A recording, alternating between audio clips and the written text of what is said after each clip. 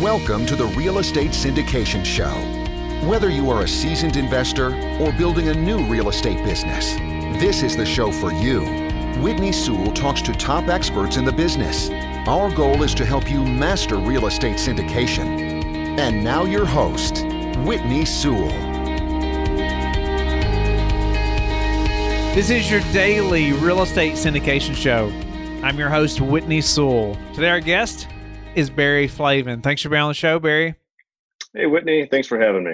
Yeah, great to have you on the show. A little about Barry. He started working in ERP software sales for about 5 years after graduating from Western Michigan University before transitioning into air traffic control, where he started investing in real estate. He purchased first 18 single-family rentals in 17 months. I mean, that's getting with it, Barry. Right? That's a bunch. But grew that portfolio to 21 single-family rentals before teaming up with a good friend and mentor, Josh Sterling, who we've also had on the show a couple times, great guy, to create New Mission Capital and transition into multifamily investing. New Mission Capital specializes in acquiring medium to large size Class B apartment complexes. Barry, thank you again for your time. Appreciate you very much being on the show. Tell us a little more about maybe New Mission Capital, and I'd love to jump into just your all's partnership a little bit, how that happened, and even the transition from the mindset transition from single family to multifamily. And let's dive in then to your superpower, and your main role in this business. Yeah, it was definitely a big jump, making a jump from single family to multifamily. So I got my start.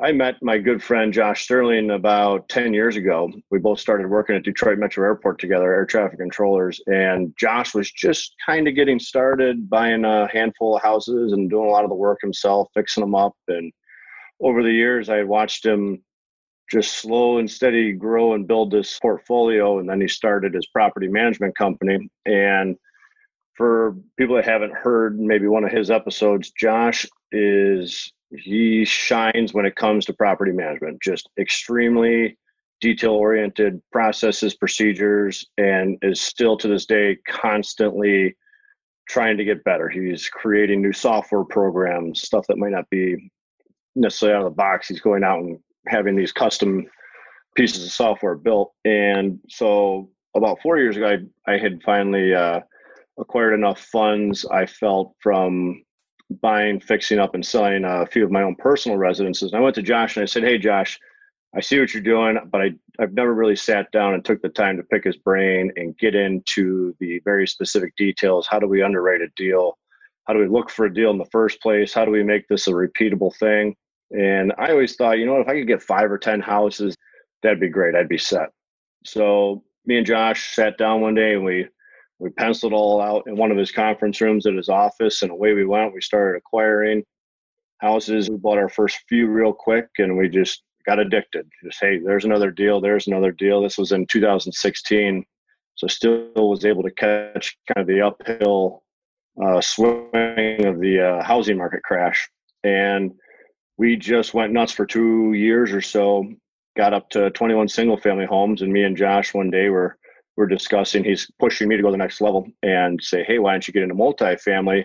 And I joked to him, I said, "Well, you're buying everything in the market that I'm looking at." And he had already had a number of good relationships with brokers. So Josh is able to benefit from first looks, which still benefits us to this day. And I pushed back on him a little bit. I said, "Hey, why don't you start buying bigger stuff so I can maybe buy some of the stuff that is a little bit smaller that might kind of fall off the table here?" After going back and forth, we talked, and he said, "You know what?" He says, "You know what?" He goes, "You seem to have a network of guys that you could go to and continue to grow that network and raise capital." And he said, "You know what? That's not my strong suit, and that's not my passion." And I looked back at him and I said, "You know what? You already have the property management piece figured out, and that's what you shine at." So we put our heads together and said, "Hey, New Mission Capital, let's go. Let's see if we can start going after some bigger deals and raising some bigger money." I think it's great hearing some partnership stories often, because I know so many of the listeners are looking for that partner, right? They're looking for that person. And, there's so many things to consider there. We've talked about it numerous times, but, just the trust factor alone, it sounds like you all already knew each other, a long time before this, which was a great benefit, right? Yeah. And then it sounded like you all just had immediate complementary skills.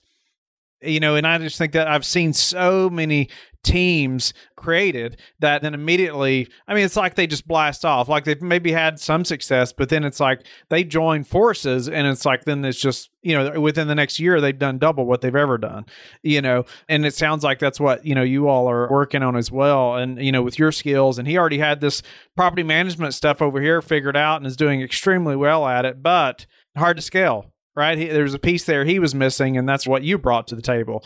Exactly. We were able to really start to scale the operation much quicker than we had been. For myself, it's a grind to get that many houses and rehab them and go to the bank, and it's just a lot of moving parts. And when we started to go after bigger deals and raise capital, we were able to, our first deal we got under contract was a 144 unit deal. I remember the day Josh called me and said, "Hey, that Park Forest deal we've been chasing, we got it."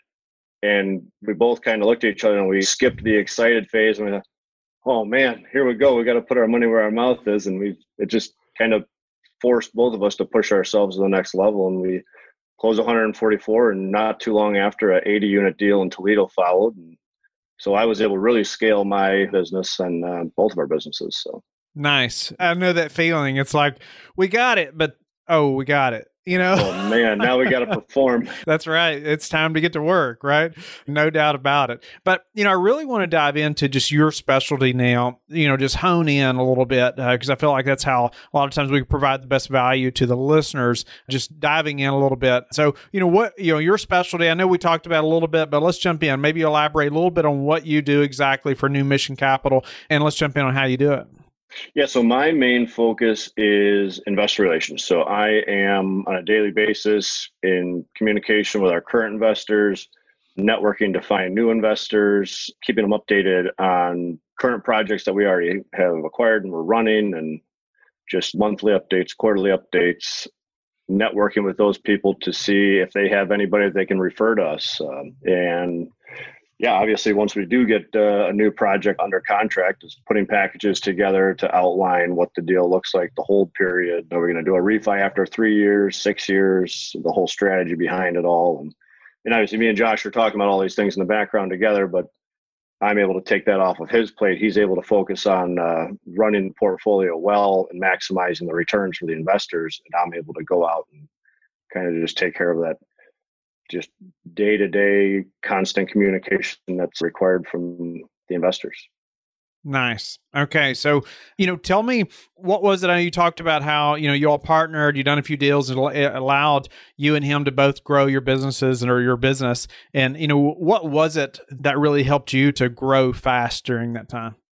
So what really allowed me to grow even faster was that I was able to kind of hit the fast forward button on the process where it made sense to team up with Josh. He had already been doing this for several years. He had a few really good relationships with brokers and already had the property management piece figured out. So I was able to accelerate that way. Here, Josh is already going to help bring some deals to the table. We're both out there turning over rocks, but biggest thing for me is probably got over that hurdle of kind of the validity, everybody's always worried about, is a broker even going to talk to me? Am I going to be able to get financing on this? Am I going to have to bring in some key sponsors to get these things done? And I was able to kind of pull a lot of those pieces together by teaming up with Josh right out of the gates. What about just being able to, say, focus on this part of the business? Like all of a sudden, you're used to doing all those single families and, that's a lot of management right there, right? That's a full-time job. But now you're not having to do any of that management stuff. You're not having to think about that. You can just really focus over here. You think that was played a role in that as well? Oh, absolutely. Yeah. It allowed me to put 100% focus into meeting with investors, talking with investors, building lists, getting organized. Just, you go to have coffee with somebody or a lunch, a dinner. It's not a quick 5-minute conversation. Some of those meetings can be quick. They can be 5-10 minutes. Some people Barry, sounds good. Trust you guys. Keep doing a good job. Let me know when you need the money. But when you're bringing some newer folks on board, that's not necessarily the case. You got to start to build those relationships, that trust level. They're going to want to hear about other projects you've done in the past. guys, give me some real world examples. Give me some things you've done well, things you've done poorly, so on. So you mentioned there, like getting organized, and I think a lot of people struggle with that, right? I've worked hard myself, like whether it's files on my computer or my desk or just my day, the tasks I'm completing, trying to get organized. What did that look like for you? Or, how did that change, from being unorganized to, what were some priority things that you had to organize to push forward? Yes, and we're still working on it, still trying to get better, getting organized, building lists in our CRM system. We use IMS to help us just build the projects in there for just what do these returns look like, giving investors the dashboard login so they can get in and see the project, see their investments. They can see multiple investments if they have more than one project with us. Getting organized CRM systems. When's the last time we talked to these folks? How often are we talking? What type of information are we putting out to them? Not everybody might need to see that same information, where if we're giving a mid-quarter update to investors, that's obviously going to go to a much smaller pool of people versus if we're going to send out a big newsletter to just say, hey guys, here's what we've been up to lately. We're getting organized using these tools, and here's a new project on the way, stuff like that. Nice. So is IMS your main CRM? Do you do everything inside that platform? Yes, we're doing everything inside of IMS right now. They just got bought. RealPage now, I think, is their name shift. Right. That's right. And so what about, you mentioned like knowing when you talk to the investor last. Why is that important? And what do you do, when you know however long you've talked to them last? You want to be able to reach out to folks, and you don't want every time you reach out to them to say, hey, I need some money. I mean, you want to reach out to these folks just to keep them updated. Say, hey guys, here's what we're doing, giving them, I don't know, maybe some information as far as, hey, this is how this project's going forward. It's on schedule as planned, or guys, here's where we're missing the boat. For example, on one of our projects, we didn't quite build in as much room for advertising as we thought we initially needed. So we've taken that into account, but future projects, that's definitely accounted for a little bit more now. So it's still a balancing act as far as how much you don't want to drown them in a bunch of information where when your email does hit the inbox or your call does come in, it's just straight to the trash can, or we're going to send him to voicemail. So would you say that, or how would you say that your previous experience in real estate has helped now working with investors? I think the biggest thing that had maybe helped me is even before real estate was in my sales career. Getting out of college, I was doing ERP software sales, enterprise resource planning. So we're selling these big software systems. And I was tasked with a lot of the things that I'm doing today, where, again, you had to have lists. It forced you had to pick up the phone, you had to talk to people, and you had to schedule meetings, and you had to get out and talk to people face to face. So that was really, I think, at the time I dreaded it when I got out of college. It's like, oh man, these young guys, they don't want to talk to me. They're going to look at me like I don't know anything. But it did really help me in the long run here. It's like able to pick up the phone, talk to people, go to meetings. You think there were some skills there that you were taught, or do you think it was ultimately just forcing you to get out there and talk to people? I mean, that simple almost, get out there and practice talking to people. So you get past that fear. Yeah, a little bit of both. It forced you to get out there, and you had no other options but to just do it. How are you connecting with investors now? Like making new connections? New connections. A lot of our investor connections have really been through just word of mouth, referrals. Every now and then we do have somebody reach out to us that just kind of comes from outside of the circle that we have never met, and there's not much of a connection there other than maybe just a name recognition. They saw you on the Whitney Sewell show, something like that. So most of our investors are still kind of a tight circle. So they're not too far removed from, hey, you know what, we know John, and John introduced us to Mike, and Mike introduced us to a couple people as well. So nice. And so how do you and, say, Josh communicate about properties so you can inform investors well? Yeah, when we're doing quarterly updates on existing projects, a lot of times we'll schedule either a call or a sit down. Hey, let's go get coffee, and we'll really dive into the weeds. And in the background, Josh is having weekly KPI meetings with all the staff in the office. And I trust Josh. That's what he's best at. We're going to let him run with that. But I don't need to know every time we replace a door. Sure. Or, hey, the pool liner had a crack in it somewhere. But when it comes down to the bigger picture, yeah, we sit down, communicate about all those things so that, because I run into a lot of our investors regularly. If it's out for a round of golf or see some of these people around town, and just always quickly, hey, how's it going over there? And it's nice to be like, hey guys, we had a boiler go out. We're not excited about it, but yeah, that's what happens. So right. Yeah. Investors definitely want to know that you're in the know, right? About their investment. So what about just some other ways are that maybe that you all are standing out with investors right now? Something that maybe you're trying to do that maybe you don't see other operators doing. Maybe one thing that we're doing that I don't know if everybody else is doing, our long-term model for our business is when we structure a deal, we're trying to structure it so that we're typically going to be a 70-30 split for the general partners and the limited partners. So 70% of that going to the limited partners. And we're typically targeting properties that we're going to hold long-term. We're underwriting on current actuals today, and we're targeting properties that are going to cash flow right away. And we're going to be targeting refinances. Each one's different, but 3, 6, 10 years, whatever that number is. And when we do a refinance, everybody still retains their same level of ownership that they initially invested with us as. So in a perfect world, if 6 years, 7 years down the road, we can do a refinance, we return a large portion of capital to the investors, and they still own their same share of that building. I don't see why they wouldn't turn around, and if we've done a good job, they said, hey guys, go find me another project. I need to get this money back to work. So that's kind of our long-term strategy. And I've seen many deals structured different ways where some guys will start out with very little equity on the GP side, but as those refinances come down the road, they might claw some of that back. So, and that's nothing wrong with that, just a little bit different than how we typically try to structure these. So what's a way that you all have recently improved your business that we could apply to ours?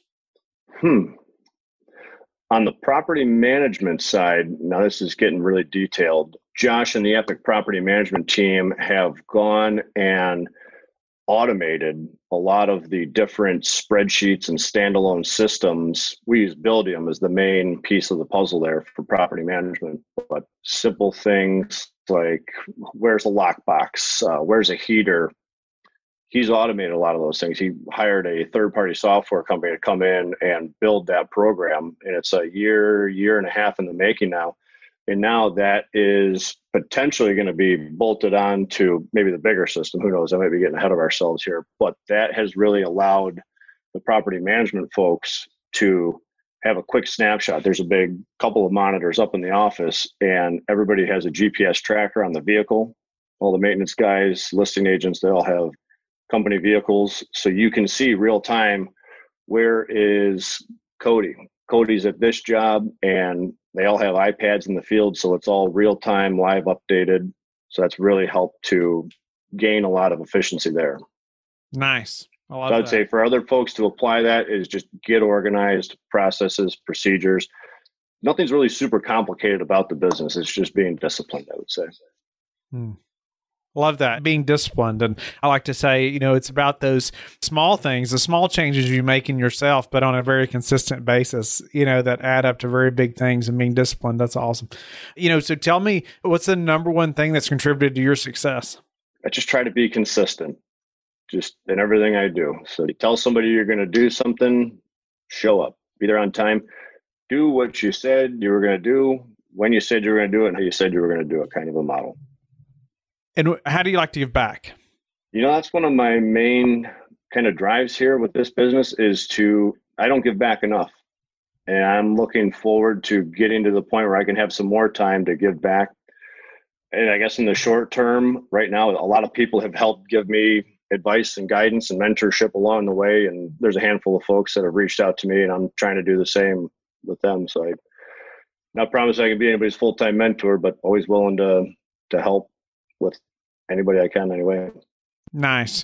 Very grateful for your time, grateful for just talking through the partnership stuff and how just the benefit of partnering with somebody that has, skills that maybe you don't have, or maybe they're better at that and you're better at this, and being able to just focus makes such a big difference, and how that's helped you all. But then also just getting into your all's investor relations systems a little bit. I appreciate that. Tell the listeners how they can get in touch with you and learn more about you.